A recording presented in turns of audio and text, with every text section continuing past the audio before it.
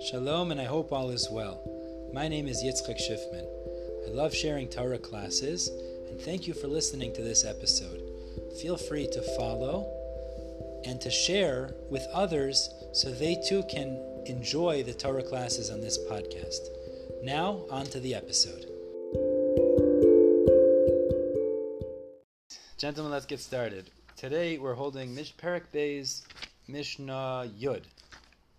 We're going to move on to a series of Mishnayos that talk about teachings of these illustrious students of Rabbi Yochanan ben Zakkai. We mentioned yesterday, really 2 days ago, that there were 5 great students of Rabbi Yochanan ben Zakkai. We spoke about each of their great qualities. We spoke about each of their opinions as to the appropriate and inappropriate starting points in life, the underlying midos that are important. And now we move on to a series of Mishnayos where each of the Tanoim teach us 3 rules of Musar, 3 rules of direction in life. Each one we're going to have. First we're going to have RYbZ ben Hurkinus in this Mishnah, and then we'll move on tomorrow to Rabbi Yeshua. But meaning each one's going to teach us 3 principles of Musar and direction in life. So says the Mishnah Yud. Heim Amr Shlosha Devarim. So the students of Rabbi Yochanan ben Zakkai said 3, each one said 3 directions in Musar, or directions in life. So RYbZ Omer, RYbZ, who's RYbZ ben Hurkinus, he said the following. Number 1, Yehi kevod chaveira chaviv alecha keshalach. The honor of your friend should be dear to you, beloved on you, like your own honor. So the Mefarshim explain in multiple different ways. What does that mean? Number 1 is just as you don't want your honor to be offended, you don't want your honor to be impinged upon, so too, you should be careful not to mistreat your friend. You should treat your own honor, his honor, like you treat your own honor. Similarly, if you see somebody else getting offended, it should bother you like you're getting offended, meaning you should take it personal if somebody else is getting bothered, and you should make it right.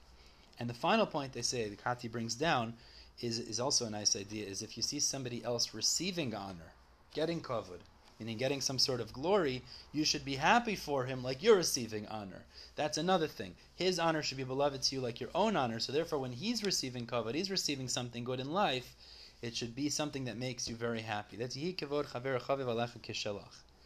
And the way the Mefarshim explain this goes hand in hand with that. Va'al tehi noach lichos, and don't be easy to become angry. There are so many reasons that anger is a negative thing, but the Mefarshim say a few of them here. You shouldn't be quick to get angry, because when a person becomes angry, it's very quick for them to sin, and then he ends up denigrating his friend. So it's actually the corollary to the last point. Treat your friend, his honor, like you would treat your own honor, and don't get angry, because if you do get angry, then you'll start to mistreat your friend.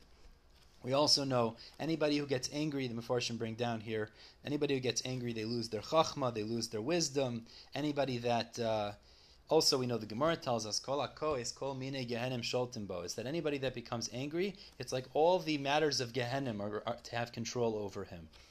I mean, people that live angry lives, ultimately, it's not a life to live. It's not a satisfying lifestyle. You can't live a satisfying lifestyle when you're an angry person. So becoming angry in general, it's destructive. You can't maintain healthy relationships. It's not a satisfying lifestyle. Like it says, Kol mine gehenim sholtim bo, all types of hell have control over such a person. Anger is a horrible thing. Someplace else where it says that it's like avodah zarah. Like avodah zarah, kiluk oved avodah zarah, exactly. Anger is a terrible thing. And some people have more of a propensity or less of a propensity. That's okay, but if we realize we have and everyone has to some degree, get angry about certain things, but ultimately we know that divrei Chachamim ben nachas nishmoyim, the words of the Chachamim are listened to when it's calm, gentle. People get angry. They're not enjoyable people to be around, and they're not helpful for society either. And in this context, the way we're saying it is, if you want to treat your friend with the right respect as you're supposed to, can't be getting angry, because you're going to end up mistreating him. And really it goes the other way too, is if you treat him properly, so you're going to make sure you don't get angry, because once you're treating him properly, it'll prevent you from getting angry. So really it goes both ways. That's the first point of RYbZ ben Hurkinus. Number 2, Teshuv yom echad lifnei misasach. You should do teshuva one day before you die. So he says, do teshuva, make sure you repent one day before you pass away. So in Avos to Rabbi Nassan, the students of RYbZ ben Hurkinus said to him, 1 second, we don't know when we die. So how can we do teshuva one day before we die?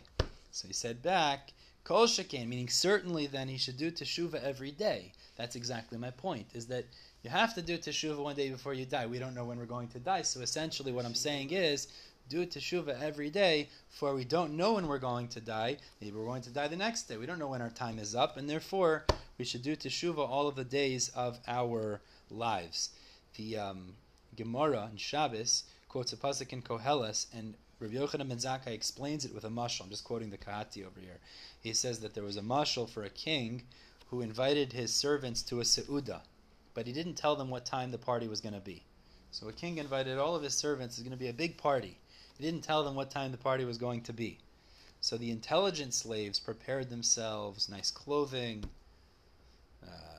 they looked presentable, and they waited at the entrance of the palace. They didn't know when it was going to be, so they waited by the entrance of the palace. The fools, they went on with their daily lives and did their work and whatever it was that they were doing, and disregarded the fact that the party could be at any moment. So suddenly the king said, now is time for the party. So the intelligent ones that were already prepared and adorned and dressed up and ready to go, they were at the entrance, they were ready to rumble. The tipshim, the fools, who had just been doing their work, their clothes were all dirty. They weren't ready to go into the party, and they ended up losing out because of that. So the nimshal to that is, shuv yomecha lifnei misasach. The idea really here is that we have to make sure, we don't know when we're going to pass away. We have to be prepared for the party. I mean, that means for our death and for what follows, God willing, in the right way, every day, because we don't know when we're going to pass away. Obviously, in a positive note, that means if there's something we want to accomplish in this world, today's the day to accomplish that.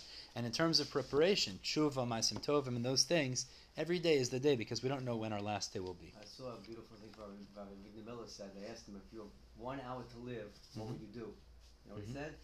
Exactly what I did. If I was going to take a nap, I'd take a nap. If I was going to, whatever, he says, everything I do is Hashem Shemayim. It's beautiful. Shemayim, so it doesn't It's matter. beautiful. So he can do it anytime. Yeah. I can Beautiful. do whatever I'm doing. It's It's beautiful. eating, snapping, learning, working. It's all Hashem Shemayim, so it doesn't matter. I'll do whatever I'm supposed to do. That's beautiful. Makes sense. Okay, so we have 2 points so far. One is how to treat your friend like your own honor. 2, tshuva every day. Number 3, v'heve mischamim keneged uron shel chachamim. You should be warmed up by the fire of the Chachamim. So the Mefarshim explain what that means is, when you go to learn in front of the Chachamim, it should be like leaving the Beis Medrash and going out in the sun. It means you need to warm up. You should recognize the Torah they're giving you is so valuable, like you're warming up in a positive way, like you're trying to get... AC. I know, I understand. What's that? Now I know why there's no AC. There's no AC. Yeah, that's fine. Warming Trying to up. get warmed up. Okay.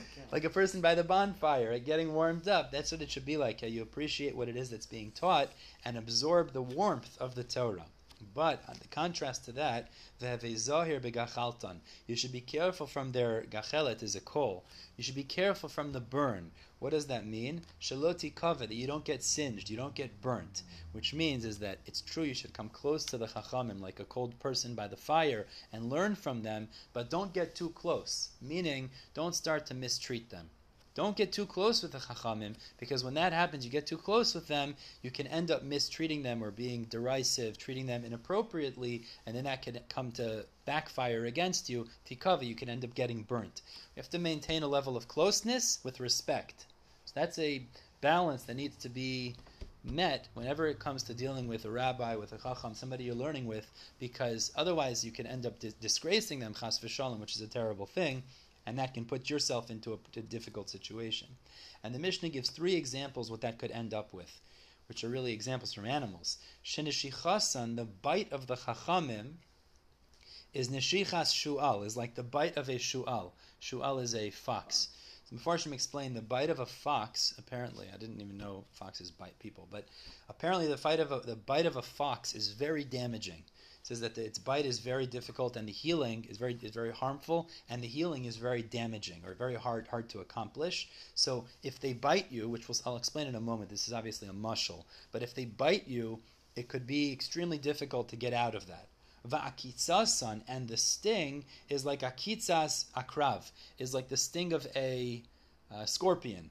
Again, which the sting, there's a certain amount, I didn't know this either, but apparently there's a certain amount of poison that it injects. I don't know what type of scorpions we're talking about here, but it injects, and that can be very harmful to a person as well. Ulechishasan, and their words, the words of the Chachamim, lechisha saraf. It's like literally means the speech of the snake, but it means the poison or the venom of a snake that it can spray into a person that it damages. V'chol divreim ki gachale eish, and all of their words are like coals of fire. So the Mefarshim here explain what is this, all these references referring to. It's all referring to the fact that if you mistreat the Chachamim, you disgrace them, you don't treat them with the proper respect, so then the Chachamim will lash out against you, referring to different stages of cherem, essentially. So there's like the most severe one, which is like the bite of the fox, which is physical and more severe, like an outright action. Then there's the less severe, which is like the sting of the scorpion, a little bit less. And then the poison of a snake, which is not necessarily as bad as the other two. But in the end of the day, all of these are different stages of cherem that a person can be put, or excommunication. The Kahati quotes over here, Nidoi, cherem, and shamta, different types of excommunication that will happen if people mistreat the Chachamim. This is a very important point over here, which I think this comes up very often, is in order to learn from the Chachamim, we have to become close with them, follow them, follow in their ways, learn from their ways, etc. And we do that, we have to become like warmed by their fire. But at the same time, there has to be a respect that is met, that is calculated, that we don't overstep boundaries. Because lo aleinu, if we overstep boundaries, like we say, the damage that we can receive back could be very severe if we end up disgracing the Chachamim. So that's RYbZ ben Hurkinus teaches us again 3 rules, which is treating our friends with the right dignity, do teshuva one day before you die, and finally, the way we're supposed to treat the Chachamim with respect, but also be warmed by them by coming close to them. Be'ezer Hashem will pick up tomorrow with Mishnah Yud Aleph, which will be the teachings of Rabbi Yeshua. Everybody have a wonderful day. Up to you.